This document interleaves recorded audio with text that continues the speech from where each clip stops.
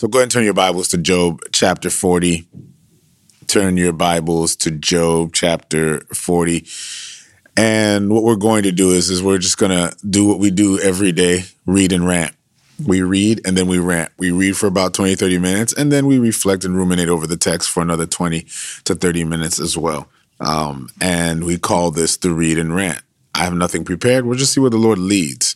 But today I want us to really focus our attention and our time on our reading today through the book of Job, and we're getting close to the end of the book of Job. And so as you guys know, we have been journeying through the entire Bible from Genesis, and now we are in the book of Job, and I hope that you're beginning to see the grand narrative and the grand picture and the purpose of the scripture itself. And I hope this has been an encouragement to you, particularly in this season as we have been reading through the book of Job. And so we're in Job chapter 40. I'll pray and then we're going to get started. And as I pray, I'm asking three questions. God, what are you revealing concerning yourself? That's the first question we're going to ask. The second question that we're asking is God, what are you revealing concerning people? God, what are you revealing concerning people? And then the third question that we're going to ask is, God, what are you revealing concerning me? What are you revealing concerning me? Father, I ask today, Lord, as we engage in your word, Lord, I pray that you would impart wisdom upon us, Lord. Even this part of the scriptures, as we read it, Lord, we see wise prose and wise poetry. And I just ask, Lord, that you would just reveal yourself to us, Lord, that you would speak to us in a very clear and visceral way. Lord, bless us in this time, Lord, as we seek to hear from you, Lord. Let us be convicted, corrected, encouraged, built up, exhorted, whatever it is, Lord, that we need for today, Lord, provide it to us. Give us our daily bread. And we ask that in Jesus' name. Amen and amen. Job chapter 40, I'll begin with verse 1, and it says this. Moreover, the Lord answered Job and said, shall the one who contends with the Almighty correct him? He who rebukes God, let him answer it. Then Job answered the Lord and said, behold, I am vile. What shall I answer you? I lay my hand over my mouth. Once I have spoken, but I will not answer. Yes, twice, but I will proceed no further. Then the Lord answered Job out of the whirlwind and said, now prepare yourself like a man. I will question you, and you shall answer me. Would you indeed annul my judgment? Would you condemn me that you may be justified? Have you an arm like God? Or can you thunder with a voice like his? Then adorn yourself with majesty and splendor, and array yourself with glory and beauty. Disperse the rage of your wrath. Look on everyone who is proud and humble him. Look on everyone who is proud and bring him low. Tread down the wicked in their place. Hide them in the dust together. Bind their faces in hidden darkness. Then I will confess to you that your own right hand can save you. Now, look at the behemoth, which I made along with you. He eats grass like an ox. See now his strength is in his hips, and his power is in his stomach muscles. He moves his tail like a cedar, and the sinews of his thighs are tightly knit. His bones are like the beams of bronze, his ribs like bars of iron. He is the first of the ways of God. Only he who made him can bring him near his sword. Surely the mountains yield food for him, and all the beasts of the field play there. He lies under the lotus trees in a covert of reeds and marsh. The lotus trees cover him with their shade. The willows of the brook surround him. Indeed, the river may rage, yet he is not disturbed. He is confident. Though the Jordan gushes into his mouth, though he takes it in his eyes, or one pierces his nose with a snare. Can you draw out Leviathan with a hook, or snare his tongue with a line which you lower? Can you put a reed through his nose, or pierce his jaw with a hook? Will he make supplications to you? Will he speak softly to you? Will he make a covenant with you? Will you take him as a servant forever? Will you play with him as a bird, or will you leash him for your maidens? Will your companions make a banquet of him? Will they apportion him among the merchants? Can you fill his skin with harpoons or his head with fishing spears? Lay your hand on him. Remember the battle. Never do it again. Indeed, any hope of overcoming him is false. Shall one shall one not be overwhelmed at the sight of him? No one is so fierce that he would dare stir him up. Who then is able to stand against me? Who has preceded me that I should pay him? Everything under heaven is mine. I will not conceal his limbs, his mighty power, or his gracious portions. Who can remove his outer coat? Who can approach him with a double bridle? Who can open the doors of his face with his terrible teeth all around? His rows of scales are his pride, shut up tightly as with a seal. No one is so near another that no air can come between them. They are joined one to another. They stick together and cannot be parted. His sneezings flash forth light, and his eyes are like eyelids in the morning. Out of the mouth go burning lights. Sparks of fire shoot out. Smoke goes out of his nostrils as from a boiling pot and burning rushes. His breath kindles coals. His flame goes out of his mouth. Strength dwells in his neck, and sorrow dances before him. The folds of his flesh are joined together. They are firm of him and cannot be moved. His heart is as hard as stone, even as hard as the lower millstone. And he raises himself up. The mighty are afraid. Because of his crashings, they are beside themselves. Though the sword reaches him, it cannot avail, nor does spear, dart, or javelin. He regards iron as straw, and bronze as rotten wood. The arrow cannot make him flee. Sling stones become like stubble to him. Darts are regarded as straw. He laughs at the threat of javelins. His undersides are like sharp potsherds. He spreads pointed marks in the mire, and he makes a deep boil like a pot. He makes the sea like a pot of ointment. He leaves a shining wake behind him. One would think the deep had white hair. On earth, there is nothing like him, which is made without fear. He beholds every high thing. He is king over all the children of pride. Then Job answered the Lord and said, I know that you can do everything, and that no purpose of yours can be withheld from you. You asked, who is this who hides counsel without knowledge? Therefore I have uttered what I did not understand, things too wonderful for me, which I did not know. Listen, please, and let me speak. You said, I will question you, and you shall answer me. And I have heard you by the hearing of the ear, but now my eye sees you. Therefore I abhor myself and repent in dust and ashes. And so it was that the Lord had spoken these words to Job, that the Lord said to Eliphaz the Temanite, my wrath is aroused against you and your two friends, for you have not spoken of me what is right, as my servant Job has. Now therefore, take for yourselves 7 bulls and 7 rams, go to my servant Job, and offer up for yourself a burnt offering. And my servant Job shall pray for you. For I will accept him, lest I deal with you according to your folly, because you have not spoken of me what is right, as my servant Job has. So Eliphaz the Temanite and Bildad the Shuhite and Zophar the Naamite went and did as the Lord commanded them, for the Lord had accepted Job. And the Lord restored Job's losses when he prayed for his friends. Indeed, the Lord gave Job twice as much as he had before. Then all his brothers and his sisters and those who had been acquainted as before came to him and ate food with him in his house, and they consoled him and comforted him for all the adversity that God had brought upon them. Each one gave him a piece of silver, and each a ring of gold.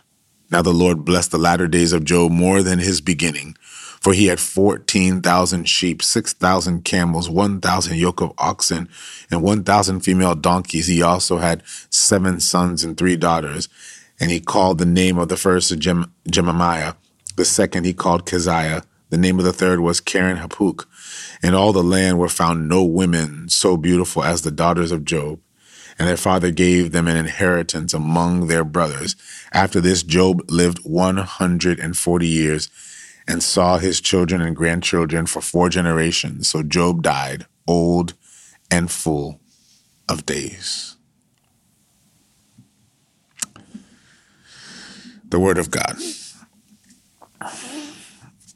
We are concluding the book of Job, and I want to just spend a few moments with you guys, just closing out on a few reflections as we read through the book of Job. As I had indicated to you guys in our last session, our last time together, that often when we read the book of Job, and it's not to say that it is wrong to read it this way, but we read it thematically in the sense of that the purpose of Job is to give us a message concerning suffering. And while Job gives us a message concerning how we ought to deal with seasons of suffering and how we ought to make sense of the seasons of suffering that we're in as it pertains to the gospel, as it pertains to Christ, as it pertains to God, the book of Job is much more than a book about suffering. As a matter of fact, I will submit the following argument to you, that Job isn't specifically about suffering, but rather Job is about justice. And I know I've gone through all these rants about the justice of God and the righteousness of God, that the righteousness of God is the justice of God, that you cannot separate righteousness and justice. Therefore, if there's justice, and if the gospel is there to address and to deal with justice, or to deal with righteousness, then by consequence, it is to deal with justice. And when we speak about justice, what we're talking about is the kingdom of God. If we're talking about the kingdom of God, then we're talking about a law, a rule. We're talking about God's rule, God's reign. God's reign, of course, established not by someone ascribing the rule and power to him, but him ascribing it to himself as the creator of all things. Among the Elohim, he is Elyon, who is the Most High. He is the one who is the possessor of the heavens and the earth. He is the one that we give the name Yahweh, which is I am. It's a peculiar name because it's a name that is above all names. It is a name that has no comparison. It is a name without peers. It is a name. It is a peerless name because I am is a sentence. I am is a function. I am is in its totality. I am. That's why when we use the word Yahweh, and Yahweh, of course, being Septuagintly translated to Jehovah, it's Yahweh, Jehovah. Jehovah is I am, the great I am. And so that's why you'll see that he has all these different names ascribed to him. He is Jehovah Tzidkenu. He is Jehovah Rapha. He is Jehovah Rohi. He is Jehovah Rofi. When we see all these terminologies and these names that are used for him, they're simply ascribing to his functionality because, again, the scriptures tell us that he is the God who supplies all our needs according to his riches and glory. You begin to understand what it means when God says that I am the God who supplies all your needs according to my riches and glory. He is the God who supplies all our needs, meaning God is defined by the needs that we have even in the most immediate moment. When we are in need of material, he is Jehovah Jireh because the word Jehovah or the word Yahweh is the word I am. And so he is. And if he is, what is he? He is what I need. Not what I want, but what I need. If I need provision, he is my provider, Jehovah Jireh. When I need peace, he is my peace, Jehovah Shalom. When I need righteousness, he is my righteousness, Jehovah Tzidkenu. When I need sanctification, y'all see where I'm going with this. He's the God who meets and supplies all our needs. When I need guidance, he is Jehovah Rohi. He is my shepherd. And so God is defined, and the name Jehovah is followed and appended by the needs that we have. Isn't it great to know that we have a God who meets us where we need him? Isn't it great to know that he is the God who supplies all our needs? And so he is that he is above all things, and yet he is intimately involved in all things. And when it comes to the matters of what happens on earth, even though he gave mankind dominion and he gave mankind rule over the earth and he administrated his rule over the earth, he did not ignore the fact that his rule and his kingdom must stand. And so we see now that this is about the justice of God. The book of Job is about the justice of God. Are y'all with me here? And so if we read Job in this way, it's going to back us up now. It's going to give us a broader picture of the story of Job. I know we just finished reading Job, and I know we love this part of Job, but I have to make sure that we see the broader grand narrative of the book of Job, because what the book of Job is dealing with the fact that we who have been created in his image, who are in fact part of the mechanism of his justice and the rightness of all things. Side note, when we talk about God,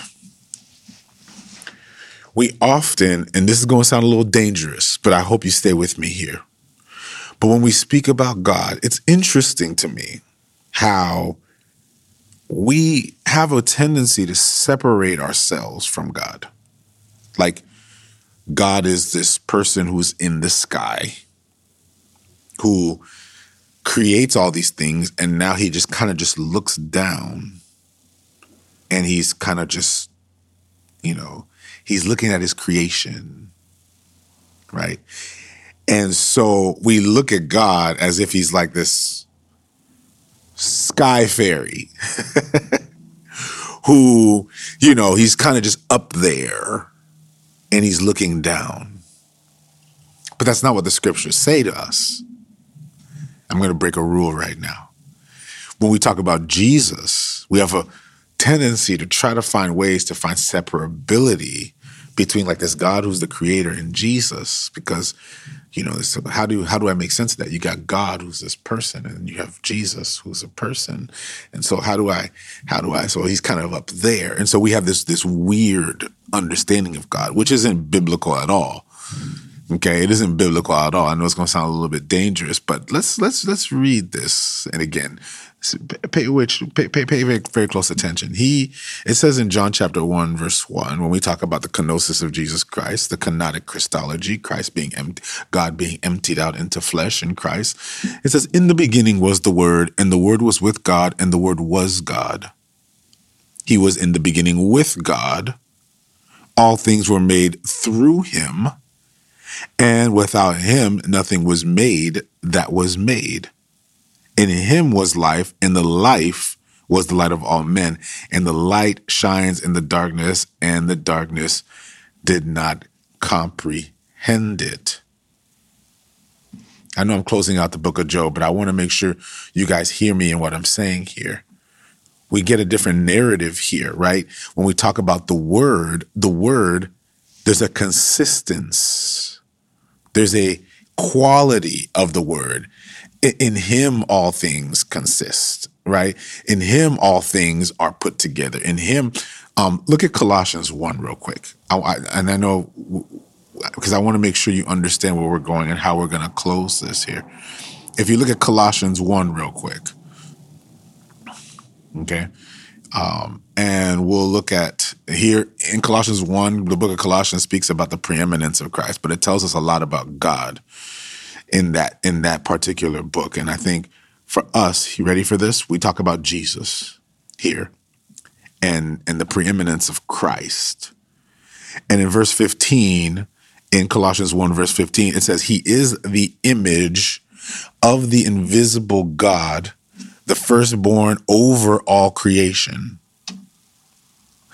And then look at verse 16 now. For by him all things were created. That's where we stop though. We stop at, for by him all things were created. So he's like, that's where we get all that sky fairy thinking. All things are created that are in heaven and that are on earth, visible and invisible, whether dominions, thrones, principalities of power. And it says then that all things were created through him and for him. So now we're talking about the preeminence of Christ, that all things were created, good things and bad things. It says all things were created, whether thrones or dominions were created, or powers were created. All things that are in heaven, that's the realm of the spirit, and all things that are on earth, all things that are visible, and all things that are invisible, dominions, thrones, kingdoms, principalities, powers, institutions, all things were created, what? Through him and for him.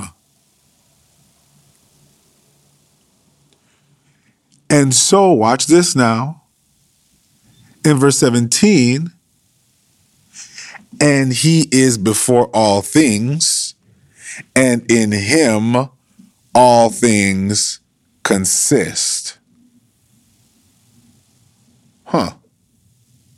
So now, if we're going to talk about God, God is not just this sky fairy that's up in the sky, who, yes, all these things exist for me, for my glory, but now we understand that God is intimately in and through all things, because all things, it consists in him. To consist literally means to be made up of.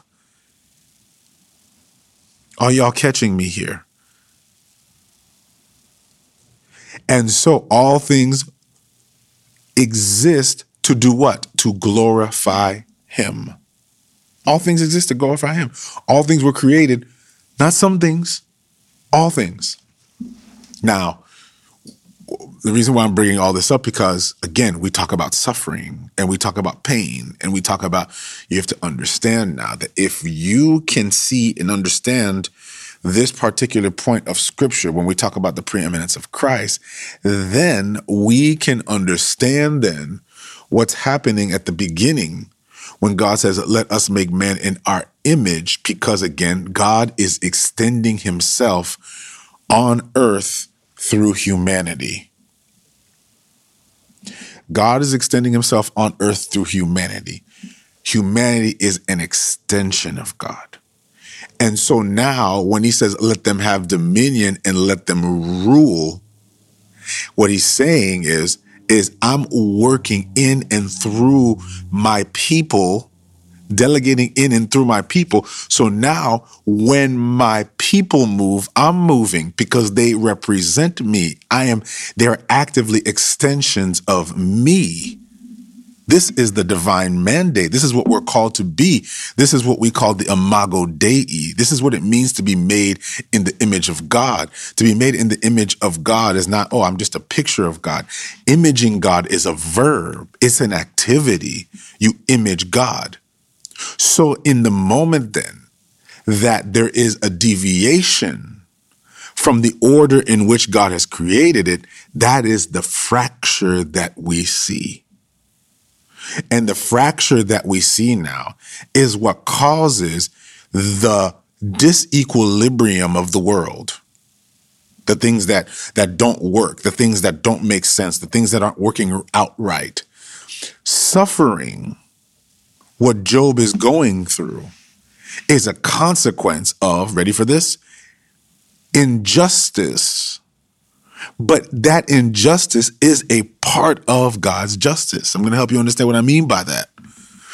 We talk about pain, we talk about suffering. You ask God, well, why are we going through things? And yet it is all part of the plan because it was superimposed into the system, the programming of God's justice. That is now in the same way in your body. If you feel pain in your body, it is a signal that something is wrong. Something isn't right. Something isn't operating the way that it should. If we see remnants of evil, it is a symbol of something that opposes the will of God. And yet Christ will find glory even through that. All things exist to glorify him. Okay, why am I bringing all this up? I'm bringing all this up because if we go back to the book of Job, now, it's a glitch in the matrix. Exactly right. It's a glitch in the matrix.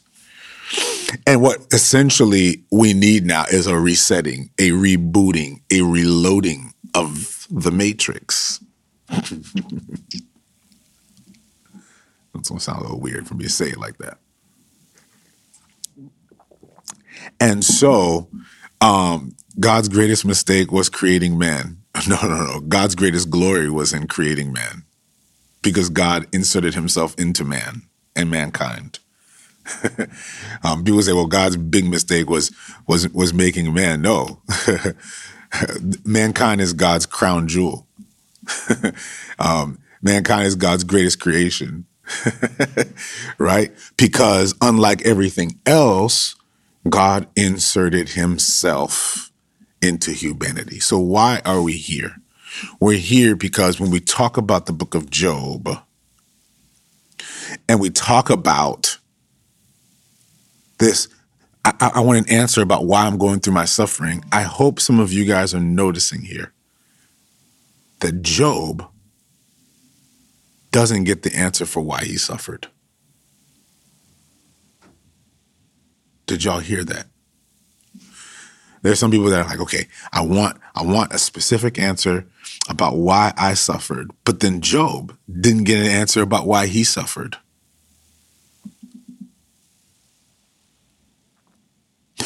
We're trying to make sense of it. And I find many people are trying to, we're looking for, Job suffered because of this. Job suffered because of that. Job suffered because God was looking to get glory through it. Job suffered. While we're sitting around trying to find the reason for the suffering, what we don't understand is that suffering was a part of what God was doing in the plan of what he was establishing, because the message was not about the suffering. And I hope this is going to help some people, because for many of us, we're looking for the why behind the suffering, when all God says to Job, close to the end, as God is refining, he's refining Job to the clarity of his justice. And what God is saying is God is saying that this is about my justice. This is about my righteousness. This is way bigger than you. This is for somebody who needs to hear this today. Your pain is way bigger than you. Your suffering is way bigger than you. Your suffering has been promised to you. We're all promised to suffer in one form or another, but it's way bigger than us. This isn't about us, actually. It's about something greater. It's about something that's happening in the realm of the spirit. It's about something that's happening in the matrix. And we'll keep running this analogy. It's about something that's happening in the matrix. There's something much bigger than this. And while you're busy trying to make sense of your suffering and trying to make your pain go away, you have now made your suffering, ready for this, and your pain, and this is what proliferates the pain, by the way. You've made your suffering and your pain about you and about what you're going through. And that's the human condition, y'all. Like, that's how we are as people. Like, our tendency is to make it about us.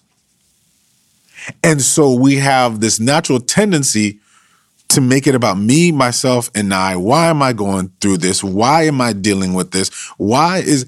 And so we miss out on the bigger picture, that there's a system that's way bigger than you, that you play a very, very, very small part of. And whatever you're going through is a blip in that system. It's an iteration in that system. It's one line, not even one line, just one point in the code of that system. And so it's an infection in the system in which God is going to bring restoration to, but he doesn't just want to restore you, he wants to restore all things.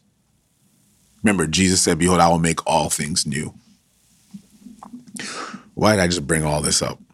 Because I want you to understand that Job is a story about something way bigger than Job. This book, written by this Hebrew author, about a man who's not even a Hebrew, who's having a conversation with God and a discourse with God, who has argued with his three friends. He's been going back and forth with his three friends. And at the core, the question is why are you going through pain? The only thing that can make sense of your pain is that you did something wrong. If there's anything I get from this is, it doesn't matter what you do, pain will come anyway. Pain and suffering is not directly a function of your decisions and your actions. There are people who say, I've done the best that I can, and yet I'm still experiencing pain. Maybe it was a mistake that I made. And so what your pain does is your pain leads to shame. Because again, that's what the enemy wants you to do. The enemy wants you to think that your pain is a product of your shame, of your mistake, of something you did wrong.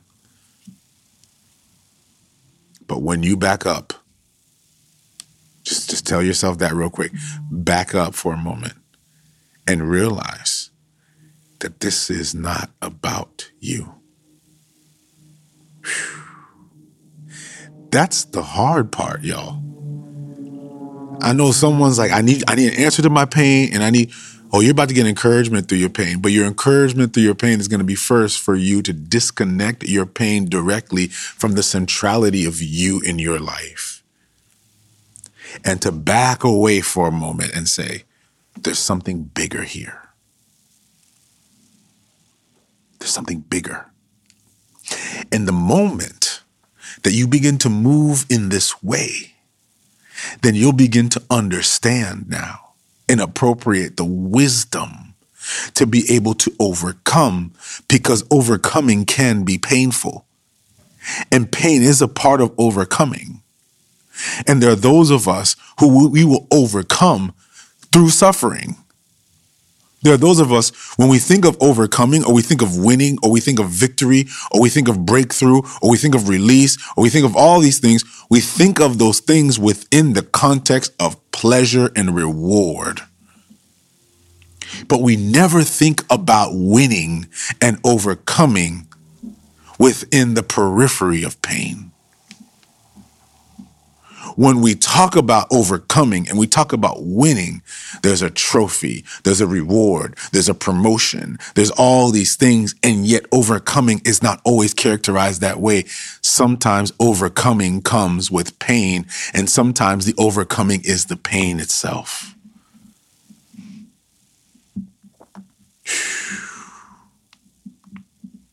Job teaches us many things, because a lot of our hopelessness in the midst of our pain comes out of us thinking that there's something we need to do to fix whatever we did wrong to give us now the capacity to experience a life without pain and without suffering.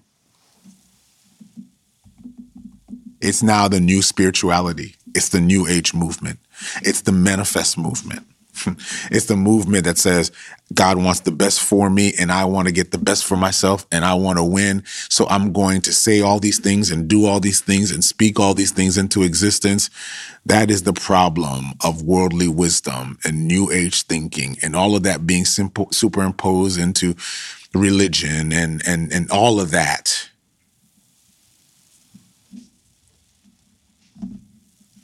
I'm ranting. I make that all a preface because when we read this text, and what I hope you guys have been catching throughout this text, and I hope this has been an encouragement for some of you, is to see the bigger picture. We've been reading all the way through this, and I hope you can see the bigger picture, because it's hard to. And sometimes when we begin to see that our winning is in pain, our victory is in pain, we talk about Jesus. Jesus was victorious in death. Jesus put death to death with a death. Jesus had to die. And it's through dying on the cross he was victorious. Many of us would look at Jesus and say that this man lost. Yes, he rose from the grave. And I know, oh man, this is going to get tough. This is going to get tough. This is going to get tough. There are many of us. There are many of us who have ascribed the victory in the resurrection. That the resurrection was the victory. When Jesus rose, that's when he became victorious. But we never see the victory of the cross. Because for us, suffering can't be winning. You can't win suffering. Suffering has to be an L. So Jesus took an L on the cross, but then he got his W when he rose from the grave. I'll submit to you this, that Jesus won on the cross. How do I know that? Because before he died and he breathed his last breath, he said, "It is finished." Jesus said on the cross, "I won."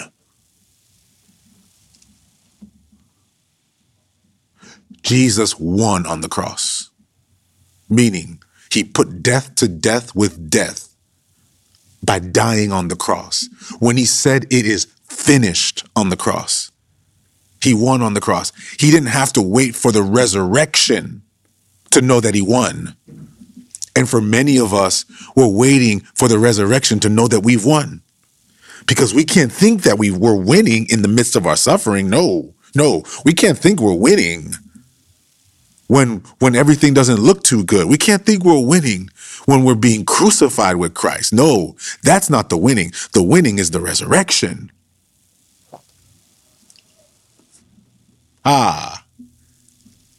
No, the winning was actually on the cross. The resurrection was proof that he won on the cross. The resurrection is the receipt. Yes, it's the receipt that he won. You see, we know Jesus won and Jesus overcame. It's when Jesus rose again, that's when he proved what he won when he died on the cross. The resurrection was for us so that we would know that he won. Did y'all catch that? The resurrection of Jesus Christ was for us so that we would know that he won. But he already won when he died on the cross, because it was on the cross that he said, "It is finished." Some of us here are waiting for our resurrection to know that we've won. But can you take fellowship with Christ even in the midst of your suffering to know that you are winning even when you're in pain? That it's part of the winning.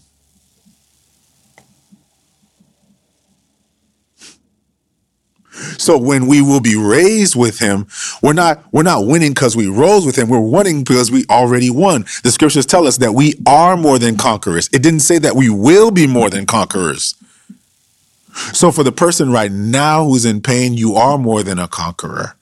For the person right now who's dealing with loss, you are more than a conqueror. For the person right now who's dealing with illness, sickness, you are more than a conqueror. And it's when you know what you are, then comes the grace of God that brings into fruition what you already know you have. There's some people in here today that need to start thanking God for their breakthrough even in the midst of their pain. There's some people here today that need to actually give up their life and say, "Lord, thank you for my healing. Thank you for my breakthrough. Thank you for my release. Thank you for restoring my marriage. Thank you for restoring my life. Thank you for restoring my family. Thank you for restoring," even if I don't see it yet, because in the midst of it, I have victory. Because the scriptures tell us, I hope y'all read the stuff that I read. It says, by his stripes, we are healed. It didn't say by his stripes, we will be healed. By his stripes, we are healed.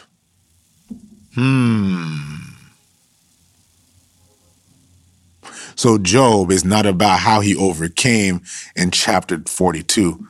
The scripture is about how he overcame all the way up to 42. He was overcoming as he was suffering. He was overcoming in his suffering. And there are those of us here who are overcoming in our suffering. There are those of us who are overcoming in the midst of our pain. The resurrection is going to be proof that we overcame.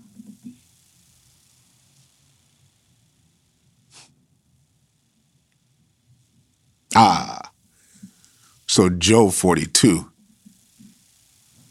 is proof that he overcame. not for Job, but for us, the reader. Not for Job. No. How do we know that? We know that because as we see Job in his discourse with God, Job has already lost his life in Christ. He's already given it all to him. He's given his life. So for him, I haven't seen my healing. I haven't seen my breakthrough, but God, you be glorified through all of it. Because Job has learned to disconnect what has fractured in the system. That worldly thinking makes us think that it is his unrighteousness that has resulted in this pain. But God gives him a final revelation. And God then challenges Job through Job chapter 40. And then he challenges Job when he talks about Leviathan. Leviathan, guys, is the system. We'll talk about Leviathan a little bit in our Bible study on Tuesday on Patreon. But Leviathan is a system. And he talks about Leviathan. And what he's saying to Job is, look, he's exposing Job to the fact that, Job, this was never about you. This was about the system. And he says, can you draw out Leviathan with a hook in 41 verse 1? Or snare his tongue with a line, which you lower? They knew who Leviathan was. If this was written by a Hebrew author during the time of Hebrew captivity about a man who existed way before Abraham, and he uses the term Leviathan, what he's talking about is he's talking about the Babylonian Empire, the Assyrian Empire. He's talking about the institutions. He's talking about the systems. And he's talking about the power that the system has, the influence that the system has. And he sees all of it and he says to Job, Job, you know that I'm in control, right? You know I got this. You know that I'm in control. This Leviathan that you see, do you think it would exist without me? All things exist, both visible and invisible, through him.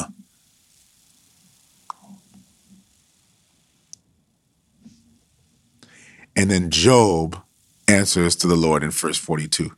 He says, I know that you can do everything and that no purpose of yours can be withheld from you.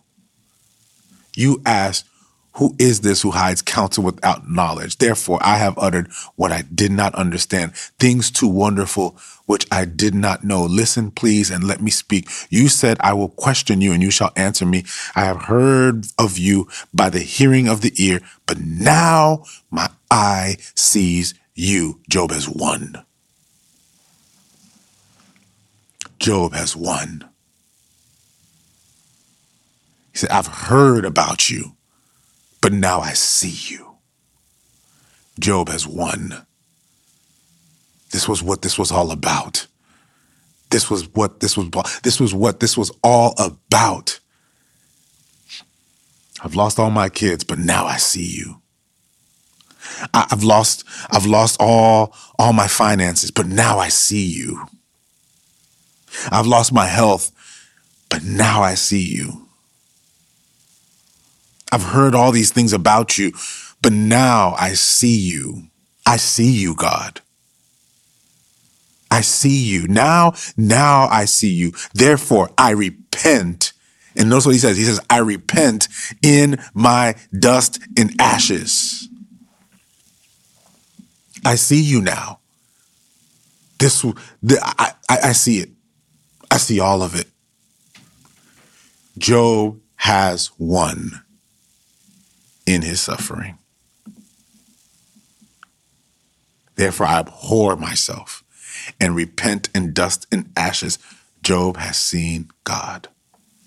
And Job has won. This is before he gets his kids back. Well, not the same kids, but he gets children. He gets his resources restored. His finances are doubled. We always preach, he got double. He got double. Oh, Job got double. Job waited on God and he got double. Y'all, are y'all finally seeing what this is about? Job won before he got any of that. He won before he got any of those things back. And Job didn't need any of those things to win. He won. The devil has been defeated. Remember, this was the devil and God who had this conversation in heaven concerning the righteousness of Job. Notice now, he says Job is righteous. Again, this is all about justice. And what the devil was doing through Job's suffering is he's trying to bring into question what God's justice is really like and what God's righteousness is. And now Job has overcome. He has lost all of it, and yet he still knows God. And now he sees God, and God says he's won. It is finished.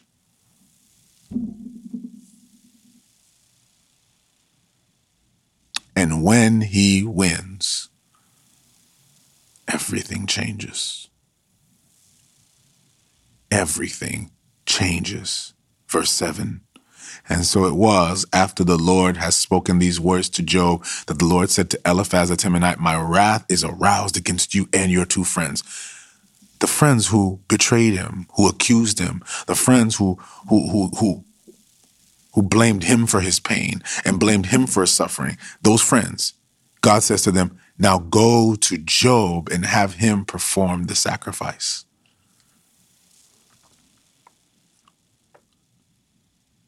Wait a minute.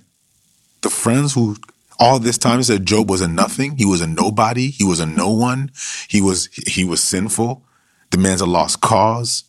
At this point, we can't even correct him anymore. Now, those two friends are going back to Job, and God is telling them to bring the sacrifice to him.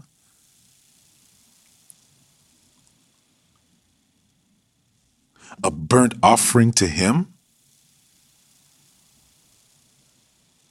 And he says, for I will accept him, lest I deal with you according to your own folly, because you have not spoken of me what is right, as my servant Job has. They did Job wrong. Yes, that's right, Sassy, because of their worldly wisdom. And now, through this righteous man and this sacrifice, through this man who's been declared righteous, they may find righteousness. Sounds like a foreshadow of Christ to me.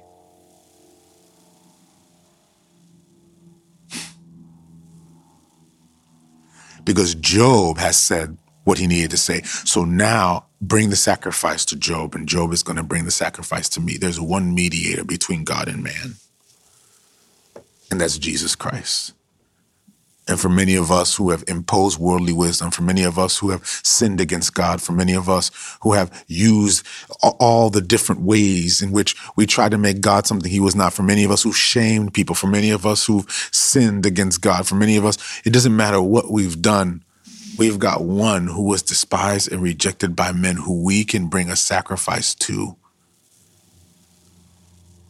Because the sacrifices of God in the Bible, in Psalm 51, the sacrifices of God are a broken spirit, a broken and contrite heart. You, O Lord, do not despise. Bring it to Jesus. For I will accept him, lest I deal with you according to your folly. Notice what he says there. He says, I will take his offering, because if I deal with your offering is going to get you condemned. But his offering on your behalf is going to get you healed. So therefore, bring him to me on behalf of you. You religious person, bring him to me on behalf of you.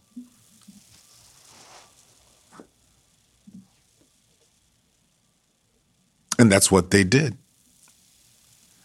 People go, oh, well, Job overcame because he forgave them. No, he didn't do more than forgive them.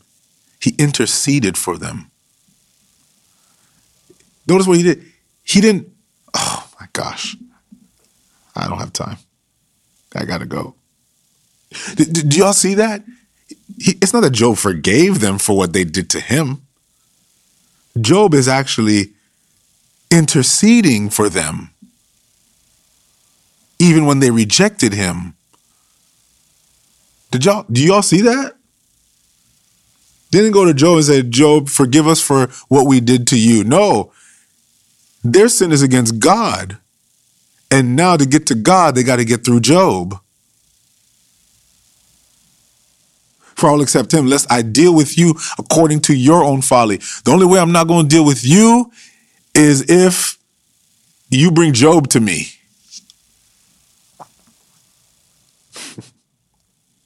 Meaning this was bigger than Job. This was about something so much bigger. And maybe for some of us who have suffered and who have dealt with some things, if we're going to be Christ in the world, then maybe we got to learn that some of the stuff that happened to us is way bigger than us. And maybe in the way that Christ was a mediator for us, we might need to be mediators for others. And so Eliphaz, Bildad, and Zophar went, and they did as the Lord commanded, for the Lord had accepted Job. Notice, the Lord accepted them because the Lord accepted Job. In the same way that the Lord accepts us, in the way that the Lord has accepted Christ.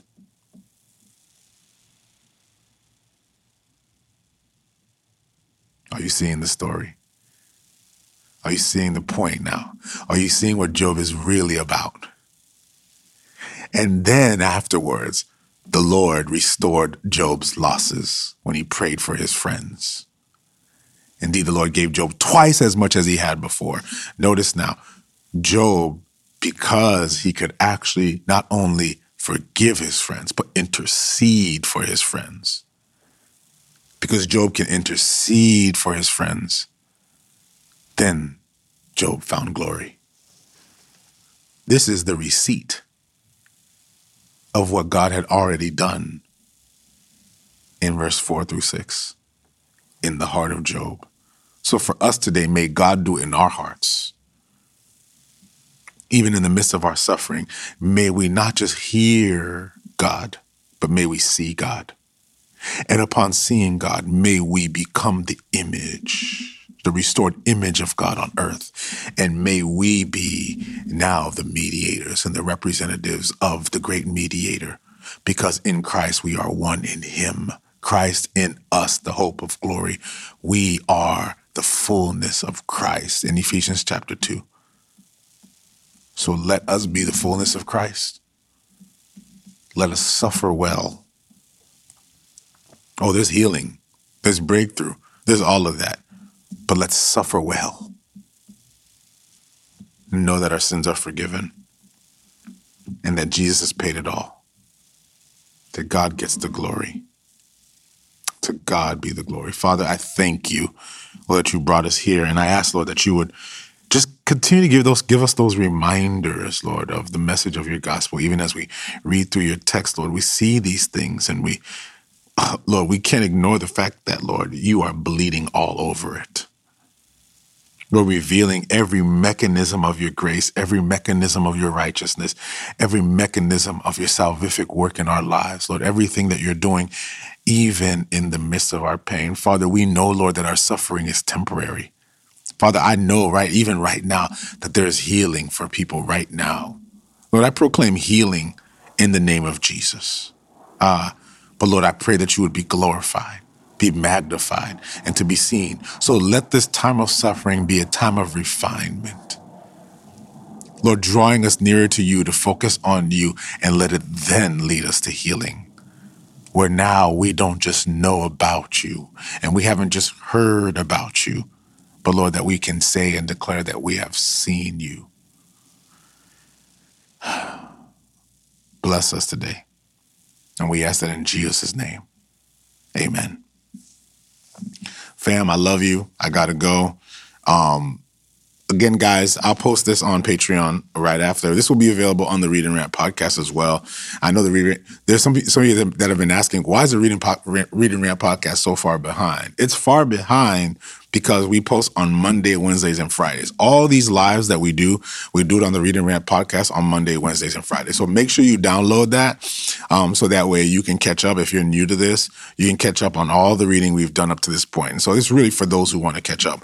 And then for those who have all caught up with the reading, it's because of our patrons that I've been given the time and the bandwidth to be able to actually edit this content and to post it on the same day. So this will be posted on Patreon probably in another maybe 30 minutes. This will be posted on Patreon. So I want to encourage you guys, if you're not a patron, support us on Patreon. If not, that's fine. We keep doing this regardless, okay? We're going to keep posting. So just follow us on